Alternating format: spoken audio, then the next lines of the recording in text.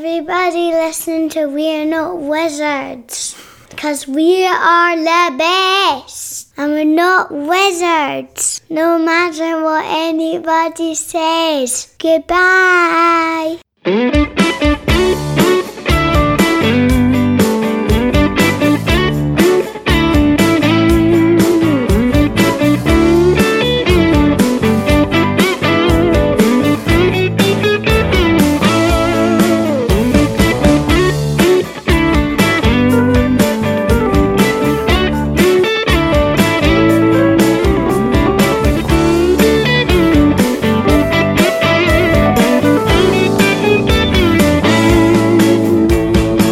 Hello and welcome to another episode of We're Not Wizards. My name's Richard. I'll be your host for July. We're past the 6-month period. We're on the slippery slope down on the other side, and recently we've just passed the 4th of July, which was America celebrating the day where they said goodbye to the English. And unfortunately, while we'd like to say goodbye to the English, they appear to have got through to the final of the Euros. Now, at this point in time, I do not know what the final result was between them and the Fair Italy, and does nobody else. So I'm not going to comment on it in case I'm right or in case I'm wrong. So I'm just not going to say anything at all.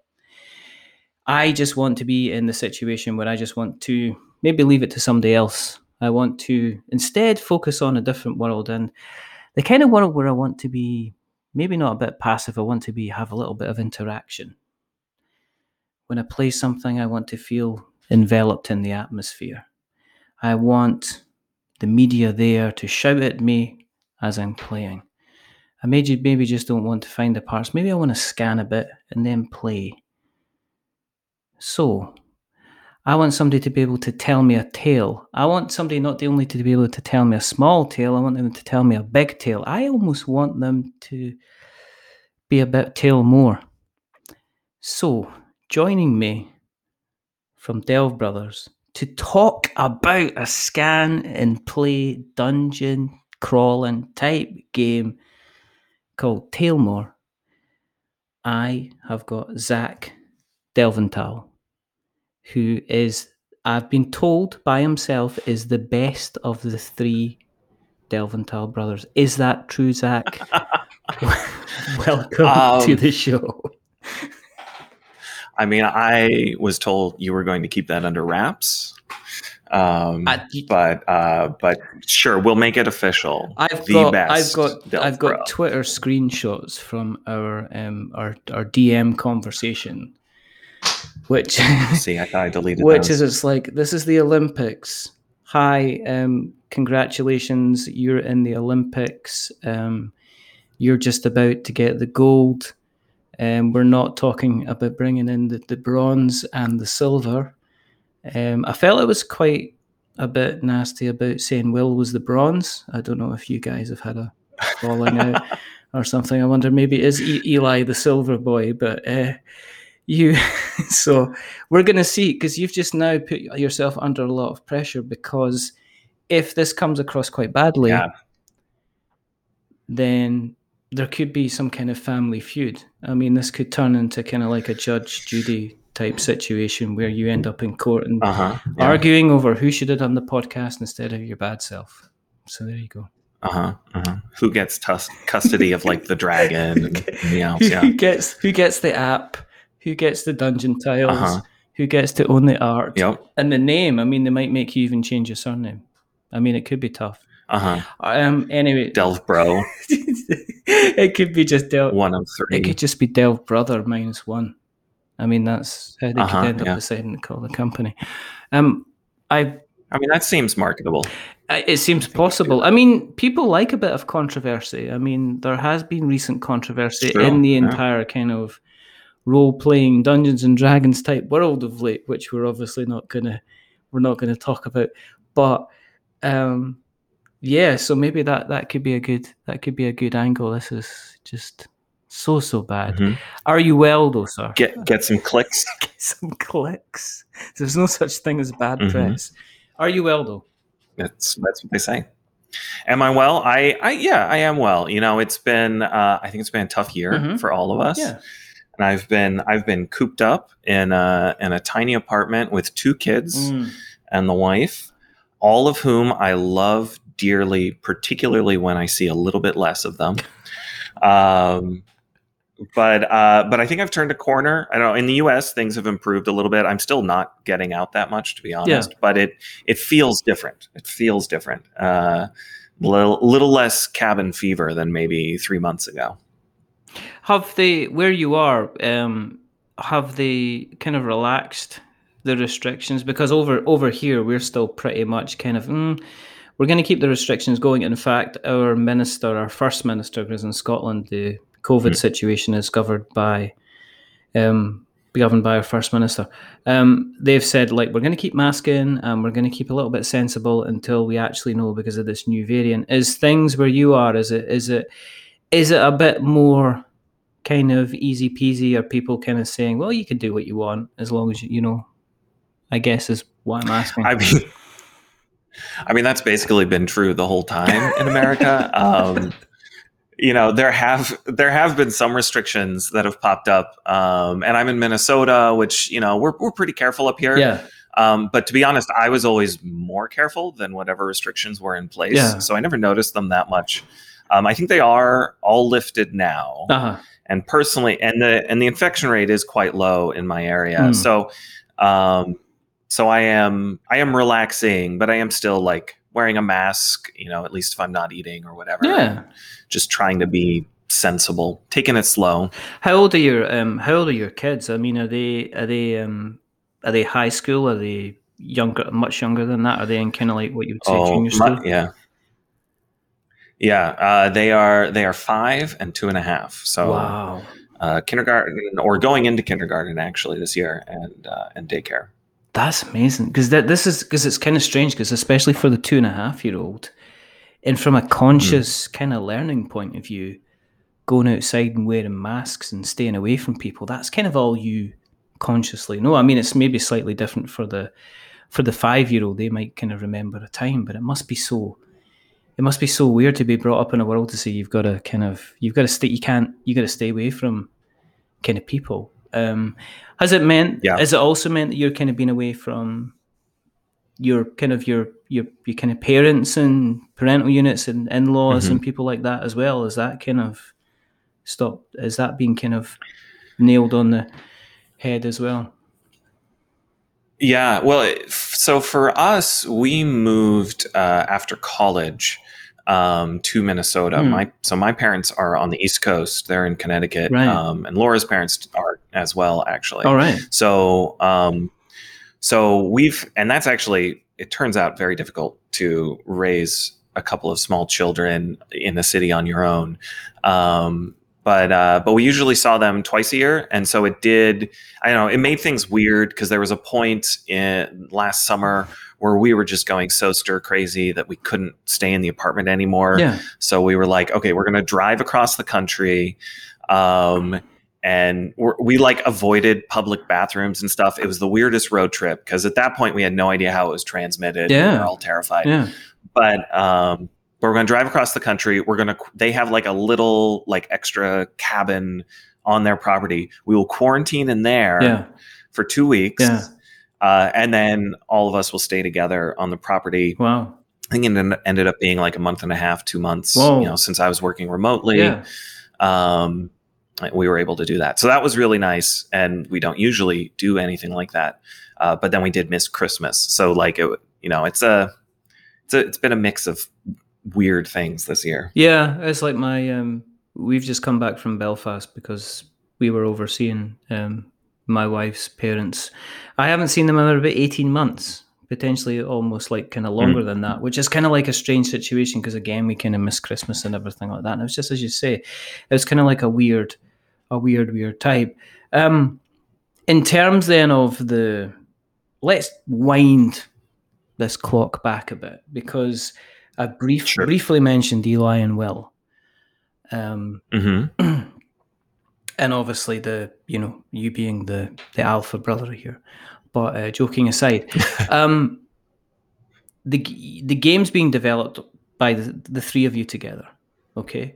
In terms of you've mentioned kind of off kind of cast that there's there's a reasonable-ish kind of age gap between you. So kind of growing up, did you all play together anyway, or was there kind of like a closer kind of playing together relationship between you and one of the other brothers, or how did that kind of happen? And is that where you started kind of playing kind of board games together then as well?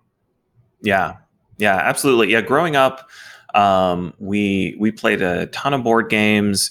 We started playing D&D pretty early as well. I mostly only played D&D with Eli, the one who's 2 years younger than me. Yeah. But the whole family would play board games, and it became, a way to spend the time, I guess. And this was a while ago, so it was before, the big board game scene that exists now really came up. But we still managed to get some unusual ones, and like they'd be in. I remember there was one, I can't recall the name of it at all, but it was actually included in some sort of D&D magazine.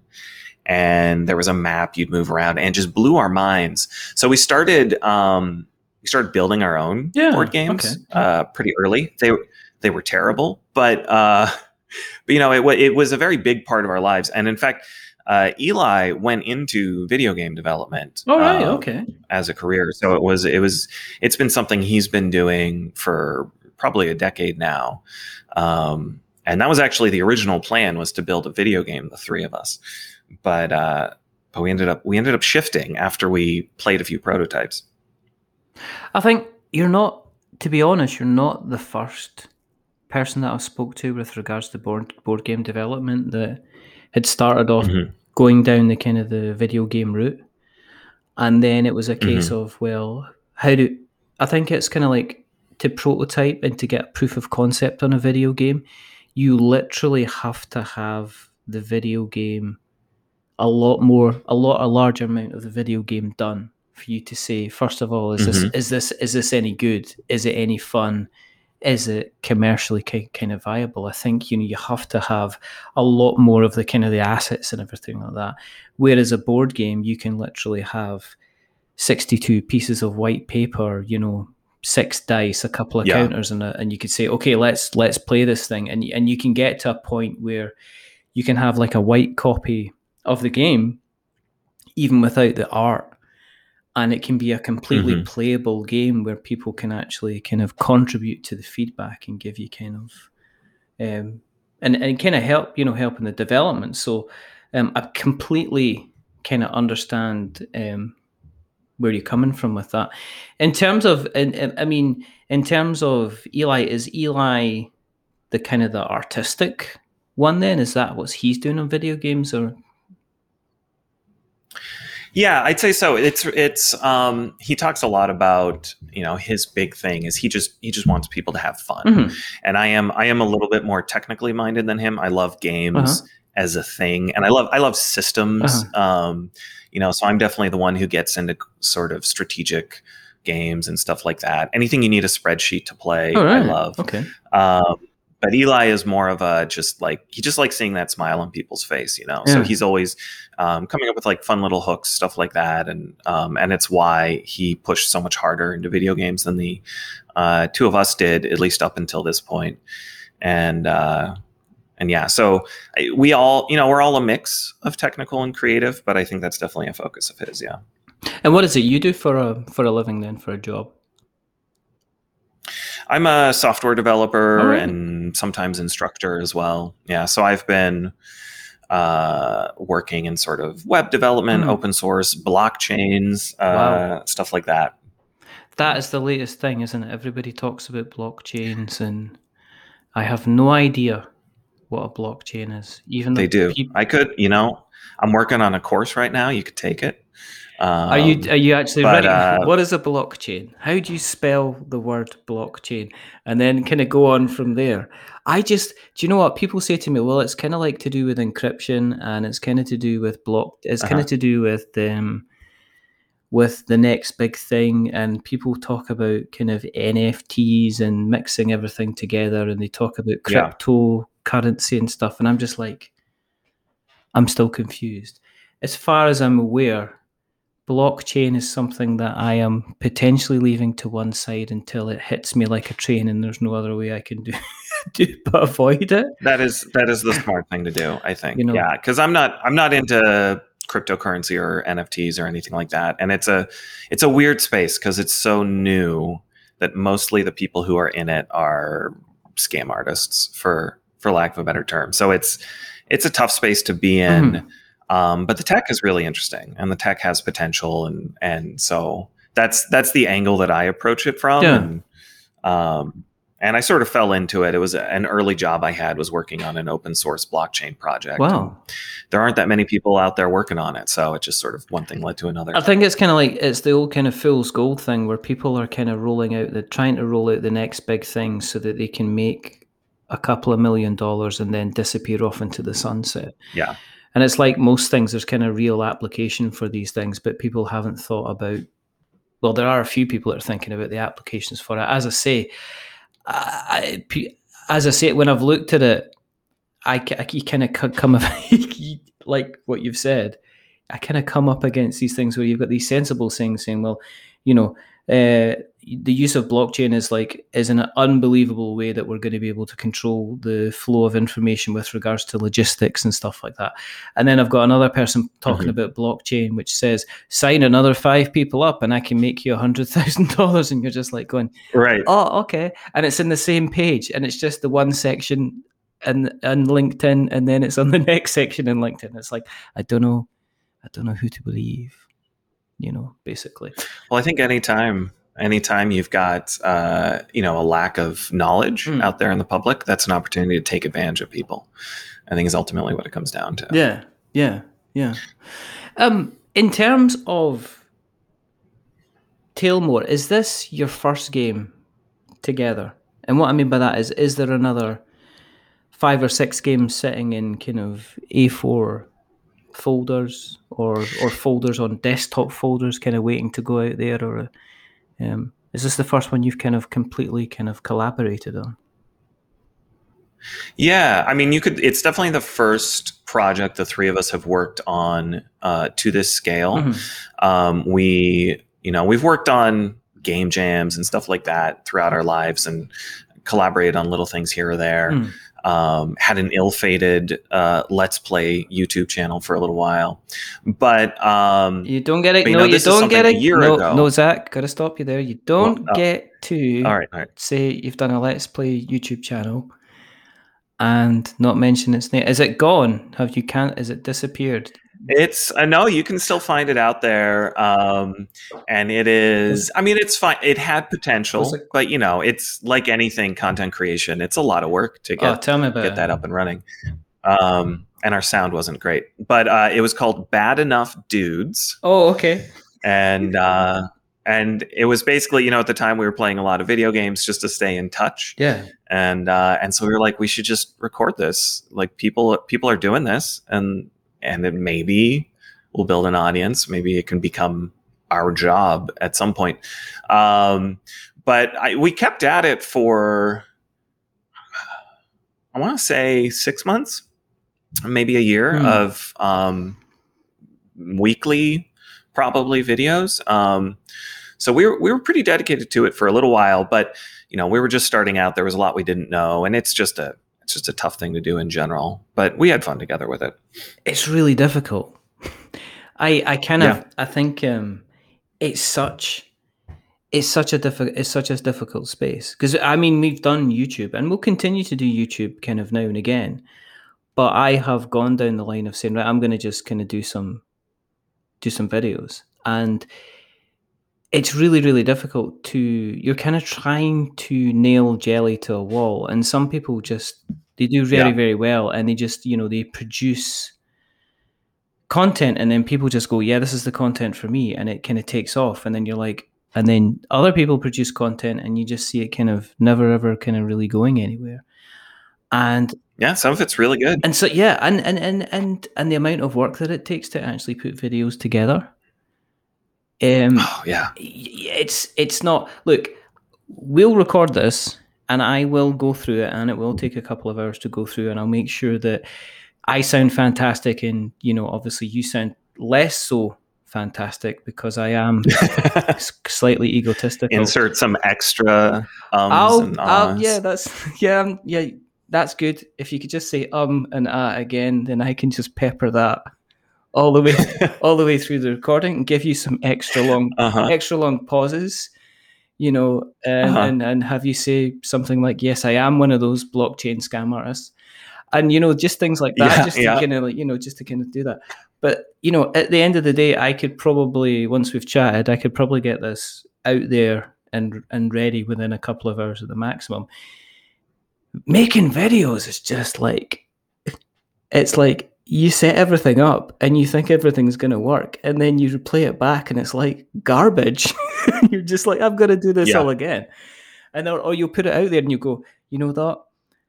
The lighting was perfect. The sound was perfect. I think this worked really well. I think we said some really entertaining things. And then it'll like flatline, it'll beep, and you'll just be like, oh my goodness. So yeah, I totally see where you're coming from. Content creation is a very, very difficult thing.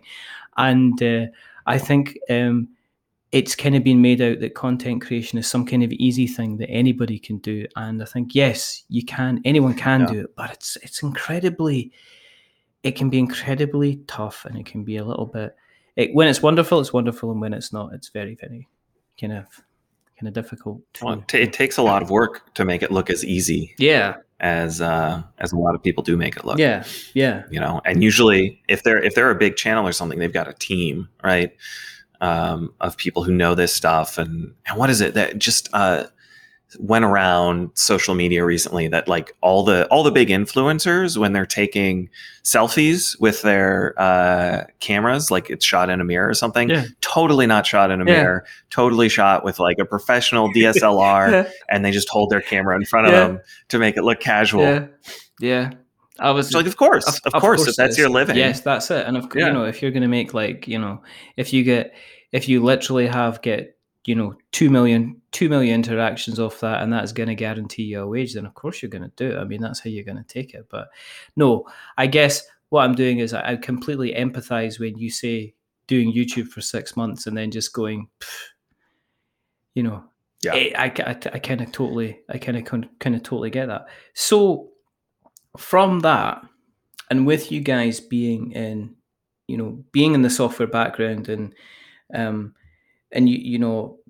doing what you were going to do together, what then made you decide to go into kind of like the board game side of things? I mean, did you just transfer what you'd done in the video game onto a board game kind of format?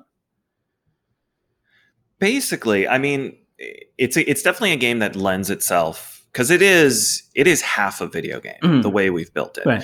So we have the board game, which we've put a lot of effort into. We've hired great artists. We are in love with the pieces, and it's the physical feel of a board game is one of the most important things to us as players. But at the same time, the game works hand in hand with this app. It isn't an add-on. The app is what is sort of driving the whole thing forward. So it is a lot of our technical skills transferred very directly.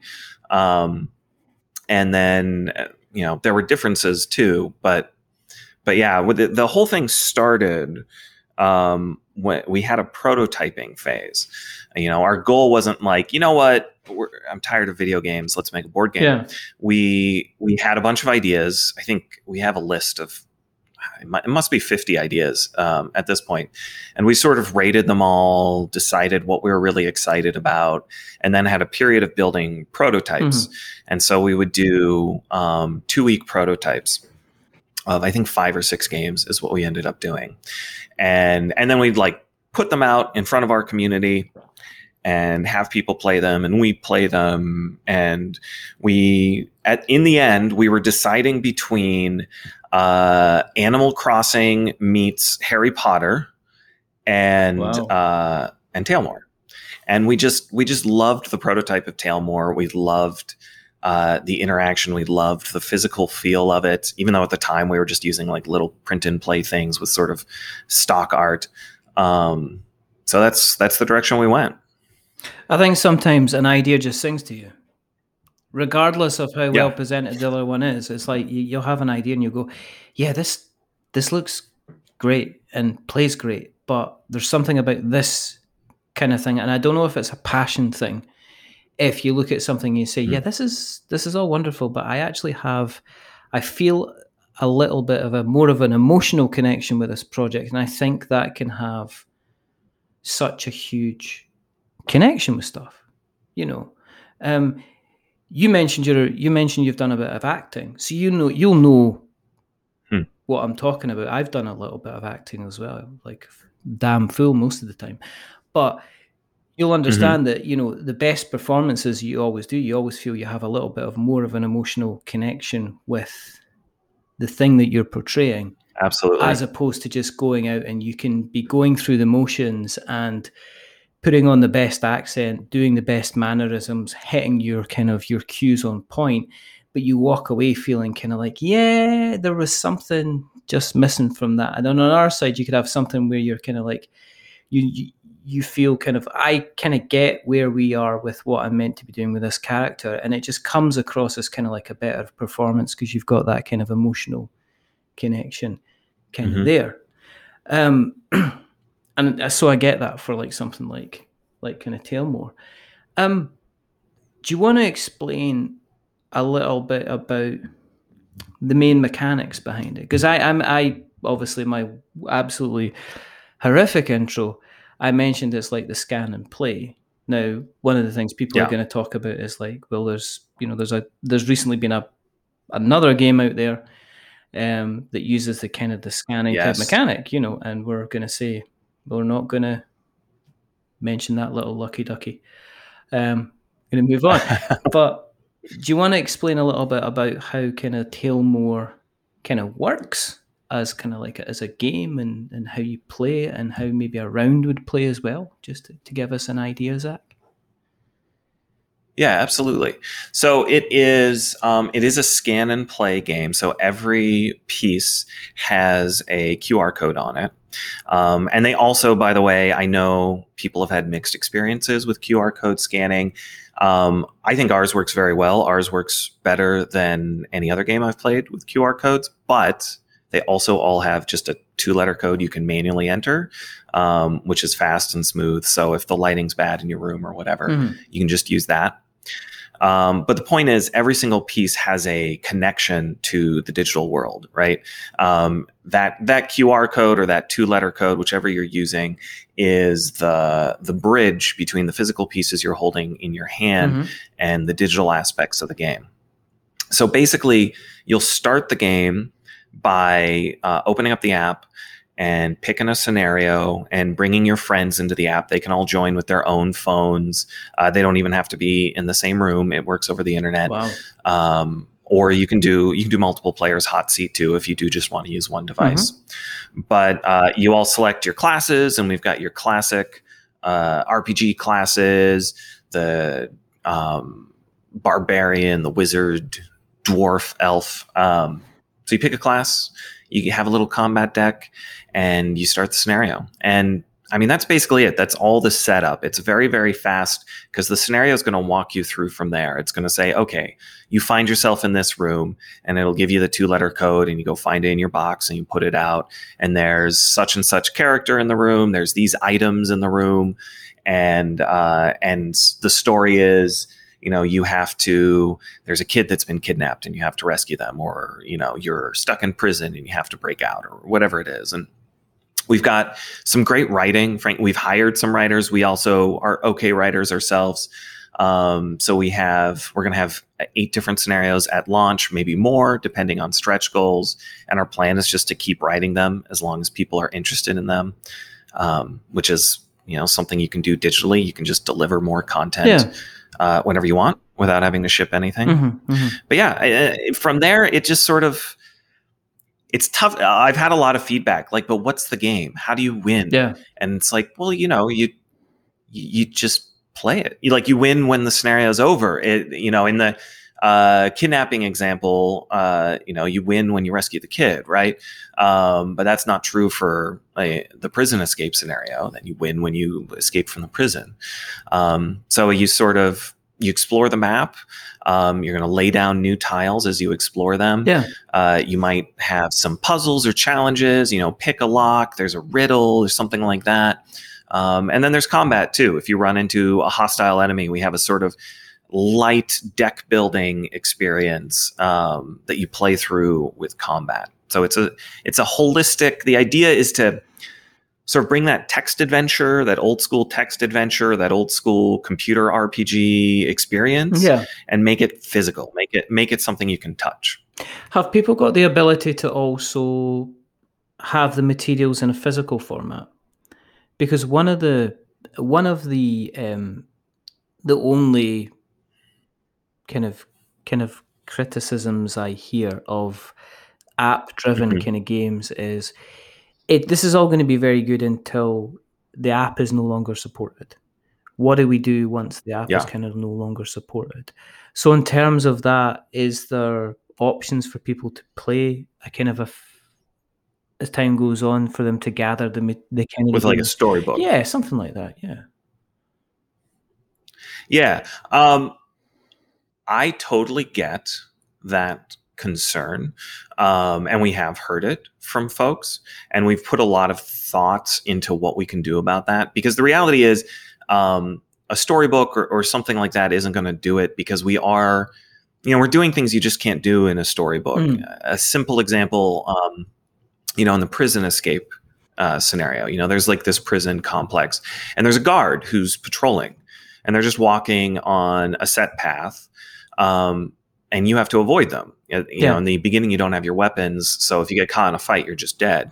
So it's this sort of cat and mouse thing, where the guard has like an actual location that the app is keeping track of, and the guard is moving around, and you have to move in such a way as to avoid them. And there's really no way to replicate something like that in a storybook. But, we care about this, and we're software developers. We know how quickly stuff goes obsolete and the costs that go into updating something. So we came up with this. We have a long-term support plan for Tailmore. And basically it boils down to this. Within, I actually forget the time period we put on it. I think it was 3 years. Within 3 years of releasing the app, or at such point as if we stop supporting it sooner than that for some reason, we're going to release a web version of it, which is based on web standards. So like the Space Jam website, this is very familiar among web developers. No, I don't know if your listeners are familiar with it. Everybody I think has heard of I think it's the Space Jam website. It almost turned into one of the world's first kind of memes. Which is, it was kind of like, it was an example of the worst kind of practices with regards to kind of like web design. It was absolutely well, no. So it is. It's a hideous site, but it still works. Yeah. It was made in 1996, and without anyone updating any of the code, it still works over 20 years later, right? And because that's how the web is designed. The web is designed to always be backwards compatible. So a web version's coming out within a few years, and we're also going to open source the code for that web version. So if it does need to get updated, other people can update it. And it might not work over the internet. Maybe we can't afford to maintain servers forever. We might not be able to do that, but we can guarantee that there is always a version out there that you can at least play locally, will at least support all the scenarios that exist. And, I'm an open source dev, so I sort of love open source. There's questions around the business issues around that. But if we've reached a point where, we're no longer around, then there's nothing I'd like better than to sort of give it out to the wider internet and let people remix it, continue to support it, whatever it needs. You play video games. I play video games. I mean, I can go and watch Casablanca, the film, whenever I want to. I can just go and find that movie. I could probably find it on Blu-ray. I could find it on DVD. I could find it on Laserdisc. However, I would not be able to go and play right now Banjo-Kazooie, the N64 version, unless I was breaking the law. So I guess, I mean, this is a bigger question about, you know, people are asking questions about kind of like streaming services and things going to like a subscription model, and where's the ability for people to actually have access to something on an ongoing basis. So, you know, the question about whether it's, you know, your product is going to be available in a couple of years, that's part of a huge, massive behemoth of a questions about is like when Disney Plus decide that they no longer want people to watch Star Wars movies, you know, they could just stop people from watching Star Wars movies because people won't have it. Just turn it off. Yeah, exactly. Just stop people from, you know, it's like Netflix does that all the time. You know, it's like Spotify could absolutely just remove everything to do with the Beatles. You know, it's like, and nobody would be able to have access unless they had the original vinyl. So it's like a strange kind of question. With this being kind of like a hybrid, what's it been like in terms of the marketing side of things, and because there's three of you, has it been like a triple effort? Have you found it easier to try and get the marketing done, because you are essentially like a small team? I mean, most of the people that I know that work on Kickstarters, unless they're part of a reasonable, obviously established organization, if you're kickstarting for the first time, you're usually doing it by yourself. So how have you found the kind of the marketing of the game, especially kind of like the pitching side of things, because it is not like what you would say a traditional kind of Luddite, you know, board game, basically?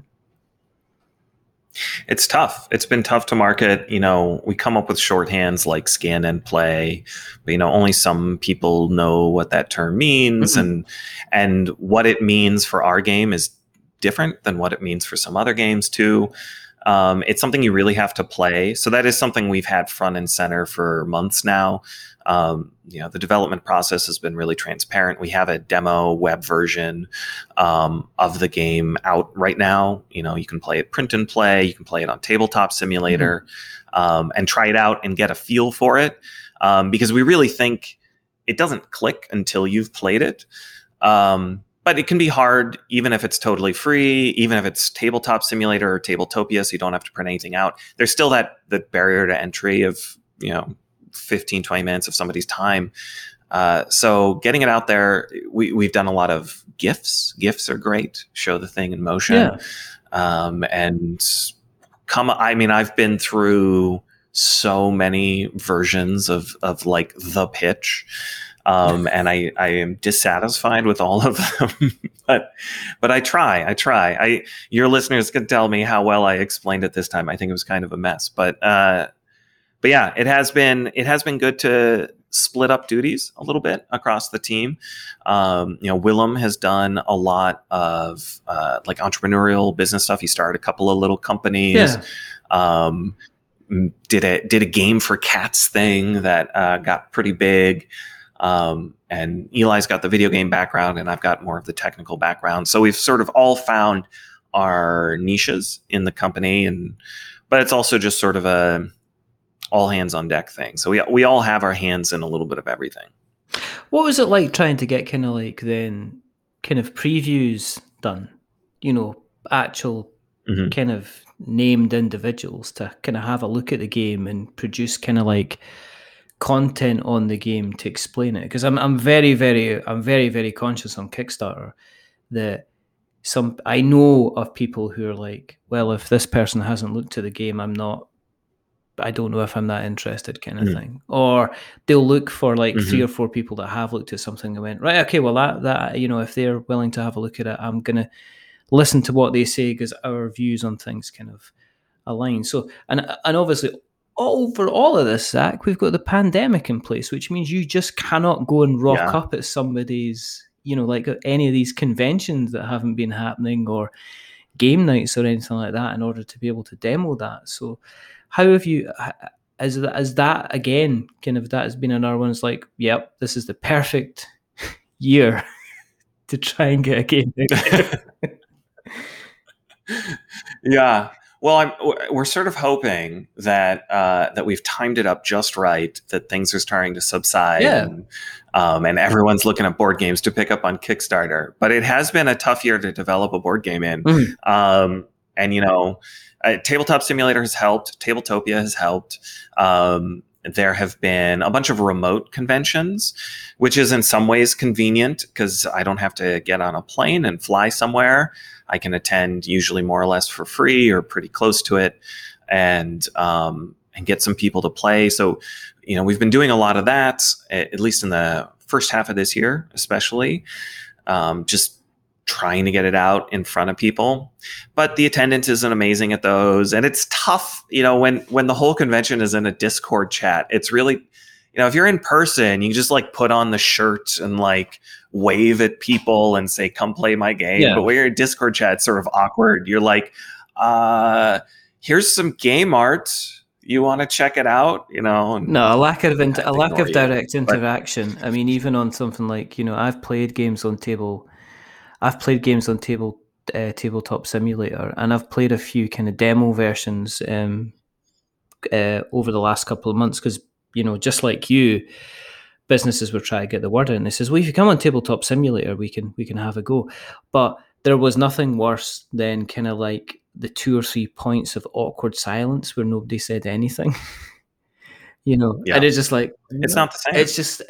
It's not the same. I don't know. It's like kind of maybe doing kind of like, this, it'd be like acting without an audience, if you know what I mean. And you're just like going, yeah, I don't know if this is any good. Alas, poor Yorick. Well, I'll tell you, my wife actually, she's an acting teacher. Wow. For like kids and stuff at a children's theater company, a local. It's actually a pretty big theater, but it's in Minnesota. So the pandemic hits, and all their classes switched to remote. And so, I think she actually did a great job because she switched to more monologues and more like make TikTok videos, right? Do stuff that makes sense on your own in front of a video camera, and you can still, flex those muscles. But there were other teachers that were trying to do, scene work and stuff like that. And it's just, that is all about looking another person in the eyes and having that immediate, reaction to them. And it's just very tough to replicate over Zoom, especially with like new actors who are kids and haven't done that much in person already. I know that over here in this country, the BBC, they did a couple of TV series where they actually had the actors speaking to each other over Zoom. And they says, well, what we'll do is we'll just have it so that these are actors kind of having a chat over Zoom. There's no way to frame it. You can't have a dramatic thing. And there's also like, over in the States, you'll have your kind of your stable soap operas, But over here, they basically, all of a sudden, these stable kind of soap operas, like, I think you've got Days of Our Lives and stuff like that over there. I don't even, Sunset Beach, I think, was another one that was years old, but very cheesy, but very funny. But over here, they basically had to work around the pandemic. So they basically had the actors kind of having very deep and meaningful conversations, but being kind of like at least 3 meters apart. So it's kind of like, it's like, what's wrong? You've got that look in your eye. It's like, Murray, I can't even see your eyes. What you talking about?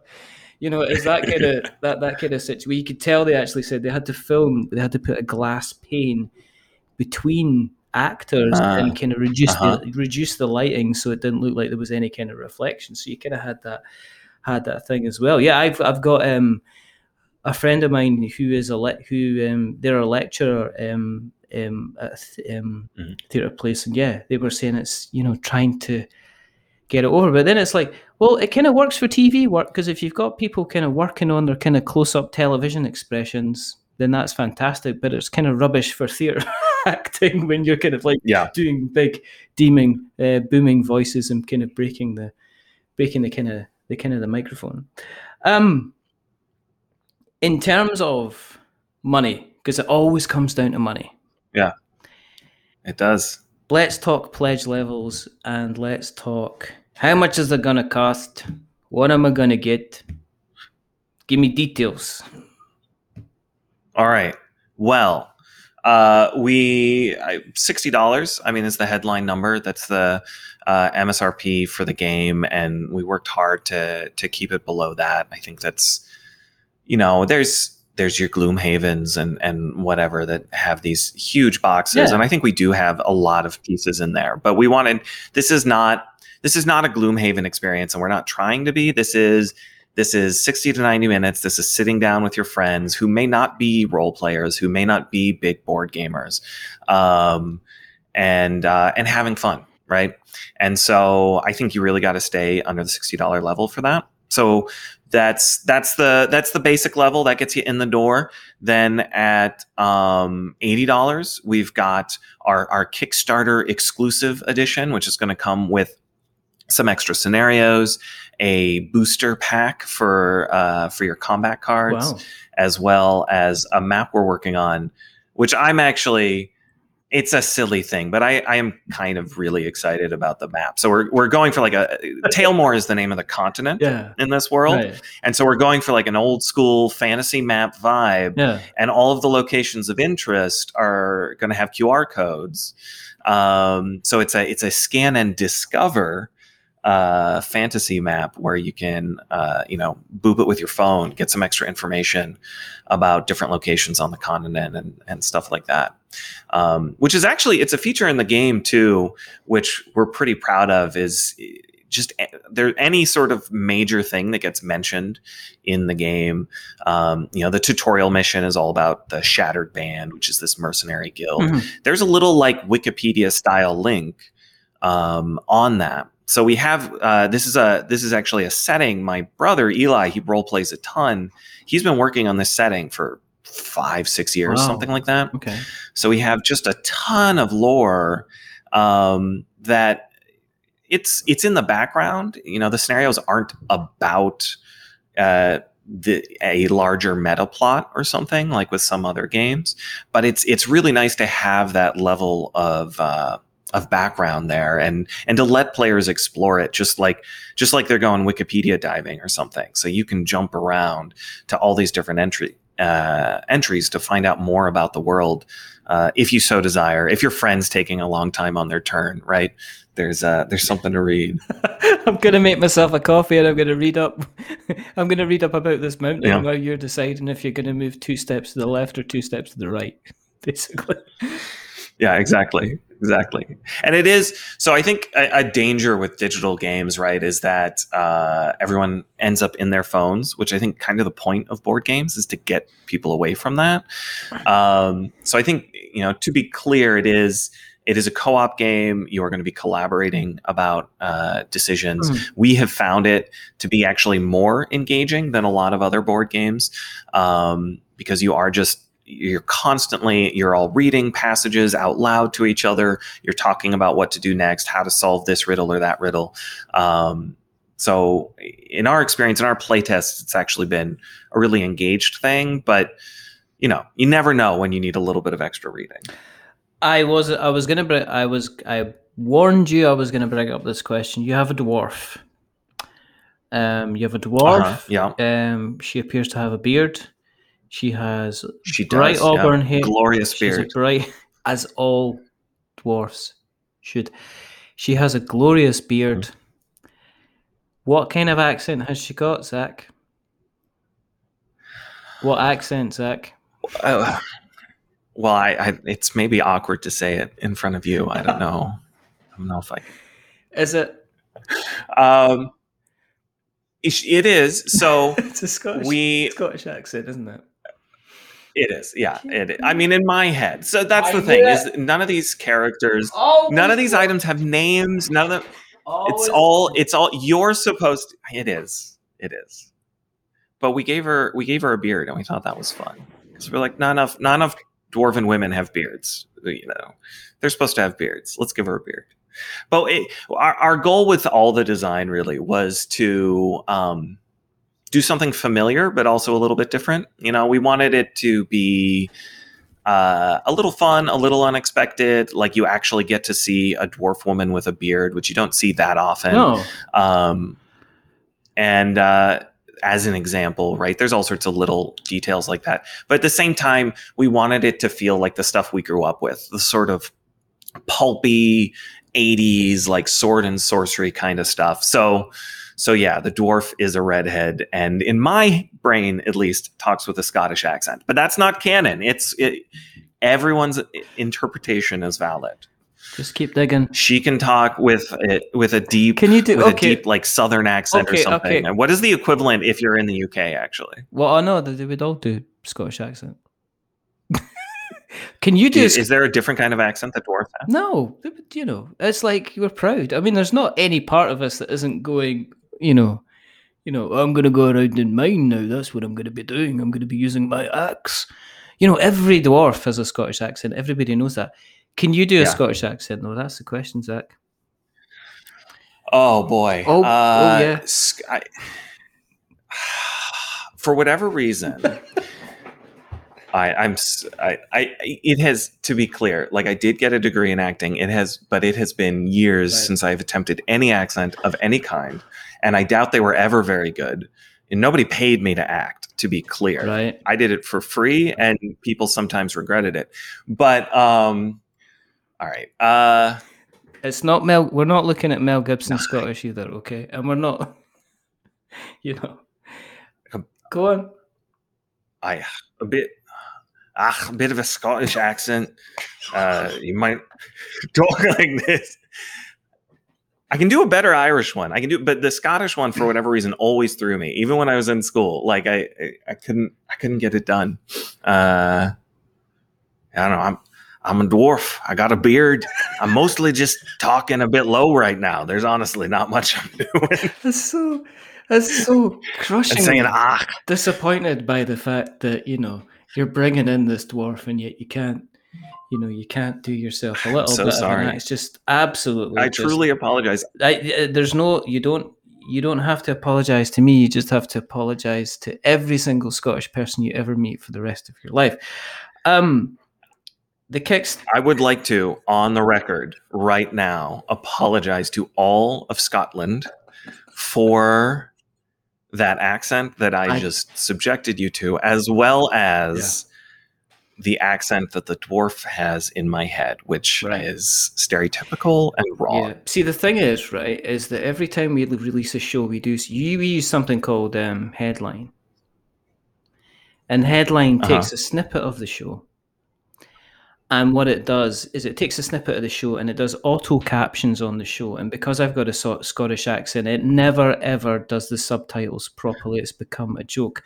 So what I'm going to do for this particular episode is I'm going to take a snippet of what you just said and I will put it into Headline and see if it actually understands you. And if it does understand you because it picks up the American lilt in your accent, we will know that Headliner is racist. That's all I'm going to say.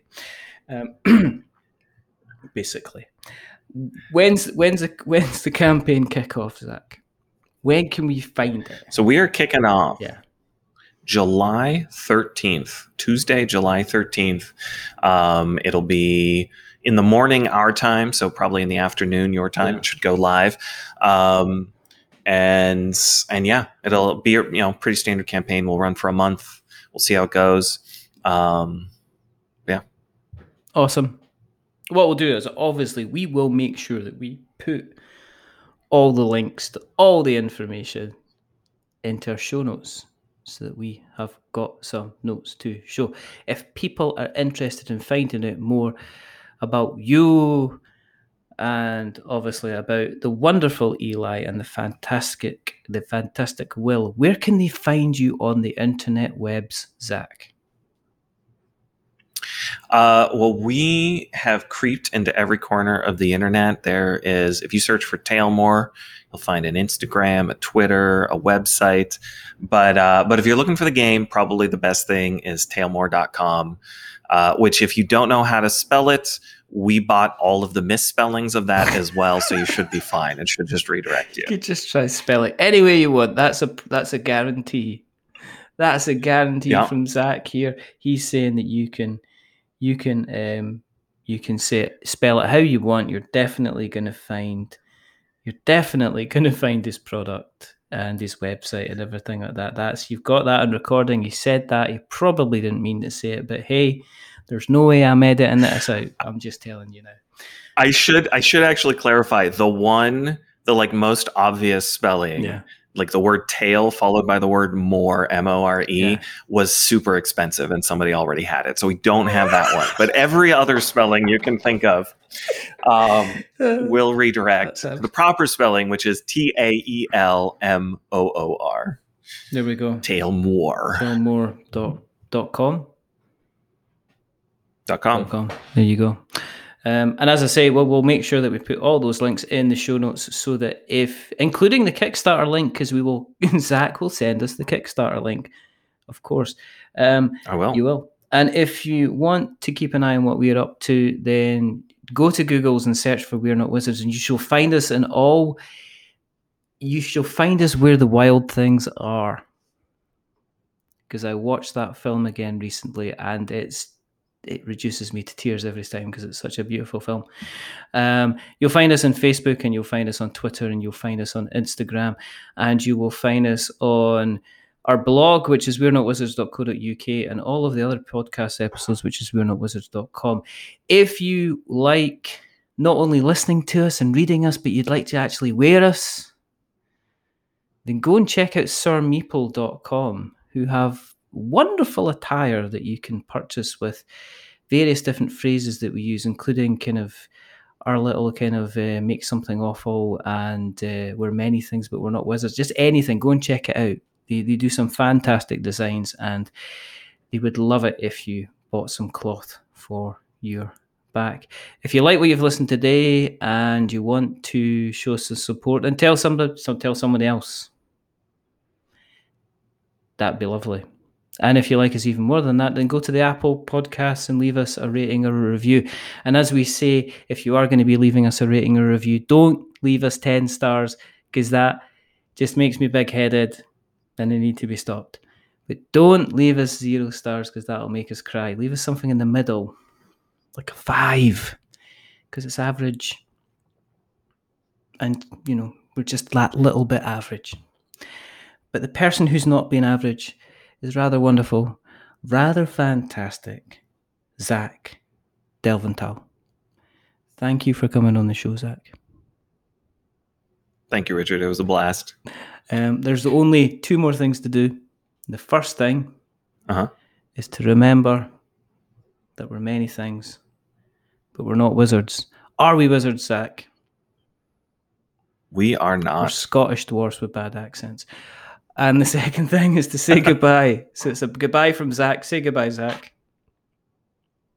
Goodbye, everyone. And it's a goodbye from me. Remember, stay safe, roll 6s, make something awful. And if you fancy getting involved in an adventure where you're kind of living in the physical and the digital, you're scanning and you're playing and you're laughing and you're accenting and you're finding out about lore, you want a little bit more, get yourself some Tailmore. But until the next time, goodbye.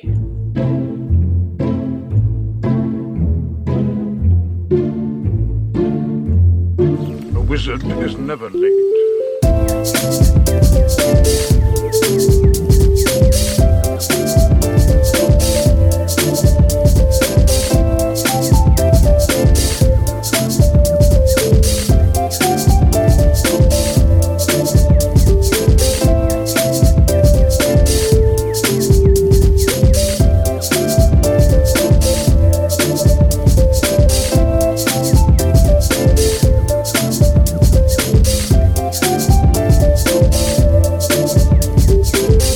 Nor is he early. He arrives precisely when he means to.